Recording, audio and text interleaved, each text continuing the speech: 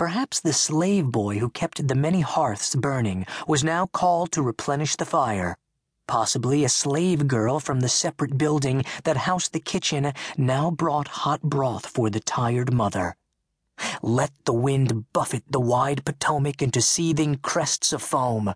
Let the gulls go crying over the stormy water. Inside the plantation house, in the fire-lit bedroom, all was warm and secure. At about this point, one can visualize a little girl of 9 tiptoeing into the room to have her first look at her new half-brother. Her name was Jane, and she was the youngest of 3 living children by a former wife of Augustine Washington, a woman no longer living. Besides this half-sister, little George had 2 big half-brothers attending Appleby School far across the sea in England. The eldest was a boy of 14 named Lawrence, a brave and gentle person who would later have great influence in shaping George's character. The other half-brother, Augustine Jr., was known to the family as Austin. He was a year or 2 younger than Lawrence.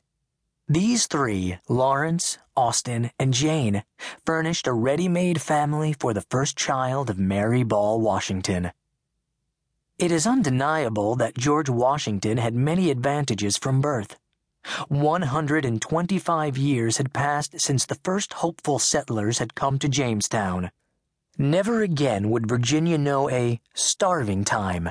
Plantations were well established along the James, the York, the Rappahannock, and the Potomac, those beautiful rivers running into the Chesapeake.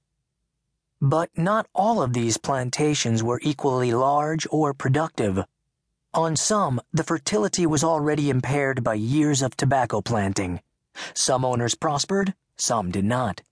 Despite his many acres, Augustine Washington was not a really rich man by modern standards, nor even by the standards of his own day. The Carters, the Fairfaxes, and many other Virginia planters were far wealthier. More important than any material wealth George would inherit was his endowment of good health, a good brain, and a sound family tradition. In these, he was rich indeed. In 1732, when George Washington was born into the 4th generation of his paternal family in America, the Washingtons had been on the Potomac for 75 years. It was possibly in just such stormy weather that John Washington, mate of a sailing ketch called the Seahorse of London, came scudding up the wind-swept waters of the Potomac in the year 1657. Later, the little ship went aground and was sunk. But the mate's story has a happy ending. He married the daughter of a wealthy planter and acquired a large plantation between Maddox Creek and Pope's Creek. John's eldest son was named Lawrence. One of Lawrence's sons was Augustine, the tall, blond Gus who now stood looking down at his small son George. Great-grandfather John, grandfather Lawrence, and Father August, each of this direct male line had added land to the family holdings. Each had been a justice of the peace, a member of the Virginia House of Burgesses, and an officer in the Virginia militia.